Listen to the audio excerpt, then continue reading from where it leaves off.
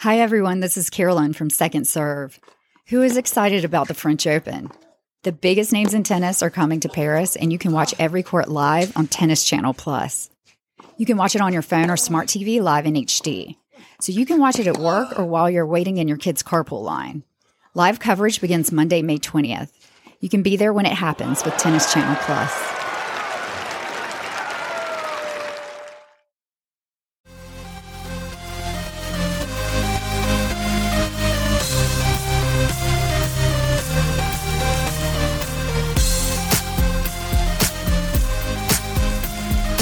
Hi, this is Carolyn, and I'm here with Aaron, and we are thrilled to have Michelle from Tennis Warehouse here with us.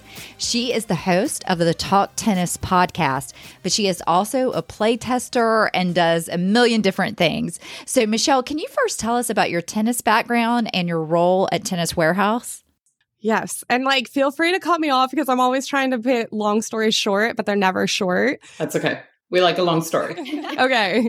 Essentially, I started tennis when I was 5, and I love my creation to tennis story. My parents decided that they wanted to learn how to play tennis, and so they wanted me to learn how to play tennis. So they got a private lesson for an hour, and they took the first half hour, and then they gave me the second half hour. So grew up playing tennis with them. We all kind of started at the same time, which was really great. I just always have had this draw to tennis, this fascination with tennis. I've told stories of how in the first grade, I dressed up as Steffi Graf and just always wanted to be a pro tennis player, always wanted to be in tennis. I went to a tennis academy when I was 15, 16, and essentially had told my parents hey, I want to get better. This is how I got to do it kind of thing. Always kind of one of those players. I played Division I college tennis, and then from there, after playing college, you kind of start questioning, is tennis really still meant for me as an adult, or should I try to use one of my degrees? And I tried to leave tennis, to be completely honest, and found myself back in tennis quickly. I started coaching at the high school level, and I realized I wanted to coach. So I got some experience coaching, then coached at the university level, actually went back to my alma mater, University of New Mexico, Go Lobos. And yeah, my life is just kind of this fun, twist and turn. And I'm such a big believer in anything that's meant to be is going to happen. And even just landing here at Tennis Warehouse is such a cool story for my side, my perspective. It's it was literally meant to be. So yeah, I've been at Tennis Warehouse for 9 years now, which is wild because I feel I'm still, I don't know. I feel it's still day one, but also it's such a family atmosphere here. So I feel I've been here forever. I wear a lot of hats. I am in charge of footwear and bag descriptions on our website. I do product videos. I do improve videos. I play test product, anything from rackets, strings, grips, shoes, all of the above. Anything you want tested, send it my way. And then 3 years ago, I started this podcast, just kind of out of the idea that we're talking about tennis constantly in our office. Might as well share it with more people. There's really fun conversations to be had, as you guys know.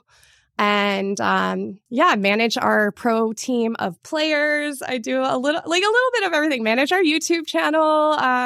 It's just a lot of fun stuff. It is a lot of responsibility. It is. It's a lot of stuff. Yes. And by the way, I have to say this. My husband is a huge fan of yours. So he was so excited that I get the chance to interview you today. He wanted me to make sure to tell you that he's a huge fan. I said it earlier. It's like having a celebrity on. It's a tennis celebrity. It's a tennis celebrity. No. Just because of all the gear, you're on a million videos, you do all these demo videos, and we watch all those. So, and we listen to your podcast. So I think it's great. So you are a celebrity to us. You are.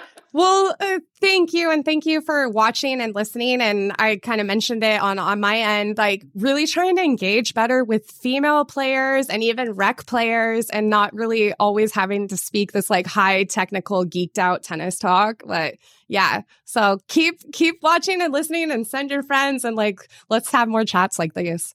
And a lot of people do like that. Obviously, there's, a ton of people that love their gear and love the ins and outs of it. But the great thing about Tennis Warehouse, obviously, is you can go on and buy any of your gear. you can buy tennis balls, tennis bags, shoes. Like that's where we buy all our shoes. And, I'm getting ready to buy rackets after Michelle emails me and tells me exactly what I need. Yes. I know that you demo all the time. And I think you have a court at the office. Is that correct? Okay. We do. But do you actually play anything outside of work anymore? Do you play leagues or fun with your friends or family or anything like that? That is a great question. And I was like kind of intimidated to answer it. I do not compete very much at all anymore. Doesn't sound like you have time. That's a good point. I guess that's the other thing too. As we get older, we kind of find things that we really do love doing. So I've started, when I actually started here, I started recreationally running. So I am now, I still have a hard time calling myself a runner, but I like to run. But my mom moved up here a couple years ago, and it's fun to just get out on the court with her on the weekends for sure. And every now and then I can be like tempted to play a tournament. One of our playtesters who is now in France playing pro tournaments, Julie, her and I competed. It's been a couple years, but there's a big money tournament in Santa Maria in California right before the US Open or right after the US Open. And we signed up to play and like super awesome. But because neither of us had any like tournaments under our names, we were unseeded. So we ended up winning in our first round, but then second round, we came up against one of the pro players that Tennis Warehouse sponsors. So you're like, well, what do I do? We played this amazing match and it went to a third set tiebreaker. It was like 10 o'clock at night. We had like people watching us and we ended up losing. And it was so, but also it was like, she literally does this for right, a living. exactly. So. Yes. But that shows you how good Michelle is, that she can compete at that level. Yeah. I do play at the open level, although like haters are going to say I'm only a 4-0. So that's fine. That's crazy. Well, Carolyn and I did a tournament several months ago for charity, and we played at the 4-0 level. And then we were like, well, what's open? Like, maybe we should do that just to get extra tennis. And then we watched them and we were like, all weekend, we were like, thank goodness we did not sign up for open. Yes. That's a whole different We would have had some matches, but it would have been not pretty, to say the least. And not fun, probably. Yeah, not fun for them either. Not fun for them, at least. That'd be a waste of time for them. It would be a waste of time, exactly. So my other part of that question was going to be if people recognize you on the court, but it sounds like since you're not doing that, but do people just recognize you out and about that are just regular tennis players that are like, I watch your videos on Tennis Warehouse, or I hear your podcast? It is funny. I get it sometimes for sure. Or like I've even had friends that don't play tennis, but are like in the market to buy a bag, and they'll send me a screenshot of my face, like reviewing the bag. Yes. And then I do a little teaching on the side too. And it's like always funny to me who knows that I work at Tennis Warehouse and who doesn't, or like who is aware of Tennis Warehouse and who isn't.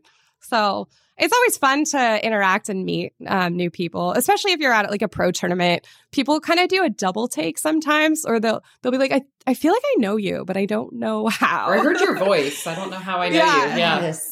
Yeah. That's funny. Well, Michelle is a racket and string expert. So tell us adult recreational players when we should change your racket or change our strings, what your advice would be for us. So I like took notes. So I like properly presented this, and I have to start by saying like that is such a loaded question. Big time. You're like, you should change it every month. Well, and we talked about it on Talk Tennis on my podcast, but like you have different like personalities. Sometimes like you want to switch all the time, and other players are like, nope, I found the Holy Grail. We're never switching. But that was going to be one of my first things is like, if something tempts you and like you're interested in demoing and it feels amazing, like let's switch. Why not? Treat yourself. It's like buying something nice for yourself. Right. But a few things that I was thinking to remind players, it's a good time to switch rackets when you're improving in level. So if you've gotten better or you've gotten bumped up, or now you started at 3-0 level and now you're 4-0 and you're using the same racket, maybe it is worth looking into a racket that might grow with your game. Not always, but sometimes. Then players who have been using the same racket forever, the racket will start to lose some of its playability. I guess that's the easiest way to explain it. My favorite story is I had an RF97 that I was like obsessed with. It was my favorite one. And I was like noticing that I had some severe graphite damage on the head. And I went and took it to spec it on the RDC, and it had dropped over 10 swing weight points. So like that might sound like I'm speaking another language, but that just means that the racket literally was swinging faster through the ball and wasn't as effective with the mass. And like, it was obvious. It was like starting to become transparent that like I wasn't getting the same benefit from the racket. So that's always a good idea. Any injuries, that can be a good reason to switch. We talked a little bit about that, but that also then would trigger a question for me is like, what are you stringing with? When was the last time you restrung? Because strings are such a huge part of what you're experiencing on the court. If you're not a string breaker, I don't think you need to be using a polyester string. And if you have a syn gut or a multi-filament or even a natural gut, it can stay in your racket for much longer than a polyester. So there's so much. Like we could deep dive here. Would beginners start with a certain racket, or is it just on feel? So like the 2.5 level to the 4 level, like would someone call up and say, I'm brand new to tennis, I don't know anything about my game, and you would have certain recommendations? Or someone like Carolyn and I that have been playing for a long time, we call up and say, you know, I hit hard from the baseline, I don't like my volleys, I, you know, like the feel of this type of racket. How does that work? Yeah, all of the above. And I have to give a shout out to our racket experts. We literally have a bank of people that are quote unquote racket experts. They've literally like taken tests. They are MRTs. They are like the cream of the crop. Right. And they're scientists. They're basically racket scientists. Yeah. And like also, I'm not gonna lie, and therapists. Good to know. We'll be calling. Like sometimes they'll be on a call for like an hour, and like the person will not have bought anything. Oh, that's so funny. But they will talk you through any issues that you have. There's a lot of great options when it comes to buying your first racket. There's a lot of great pre-strung rackets that are not going to be your big box rackets that are made of materials that are not as premium.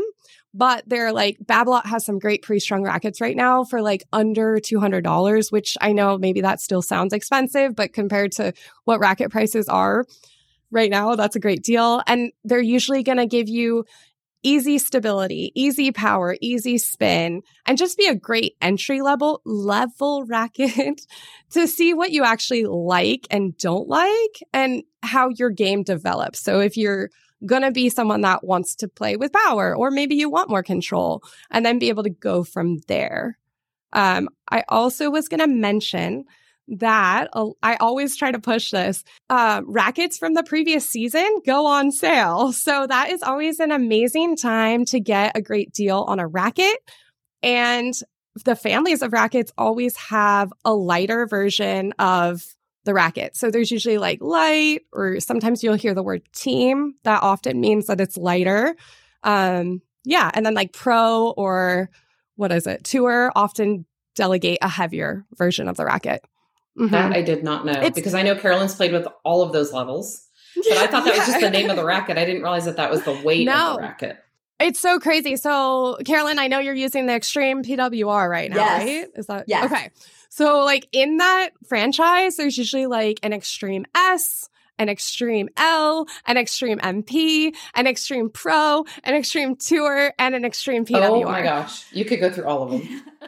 So and that's why it's so confusing. And like, there's tiny differences between like string patterns and weight and thickness of the beam that like actually do make a difference when you're out on the court, which is why it's so good to demo. Yes. And actually every racket I've gotten has been from Tennis Warehouse. Yeah. And she can talk about, we appreciate that. Yeah. And the demo program, we'll let you talk about it, but it is amazing how you guys do, because they string the rackets for you. So like I've gone to other places for rackets and they give you a racket with like polyester strings. Well, I don't use those strings, so I can't really tell the difference in if I like the racket or not, or if it's the strings. So I really appreciate that about Tennis Warehouse, but I didn't really realize you could just call up and talk. I mean, I've talked to people at Tennis Warehouse before and they're always so friendly. They're so nice. Well, they're trained therapists. Yes, apparently. That's right. But I didn't realize I could call up and kind of tell them my problems and then they can recommend things. 100%. And it's not just rackets, it's shoes, it's string, it's you can call about apparel. Like, yeah, these guys, they're looking, I mean, I work in the same room as them, so we have a banter going on. But yeah, I mean, we're just like one big, massive building of people that love to talk about tennis gear. We really appreciate Michelle being on the podcast. There's another episode with Michelle where she'll discuss Tennis Warehouse's demo program and their buyback program, the rackets Michelle recommends for Erin and what she actually plays with. And also she tells us what it was like to interview Roger Federer. So we hope you listen to that episode. If you'd like to see a picture of Michelle, please go to our website, which is secondservepodcast.com. Thanks so much for listening and hope to see you on the courts soon.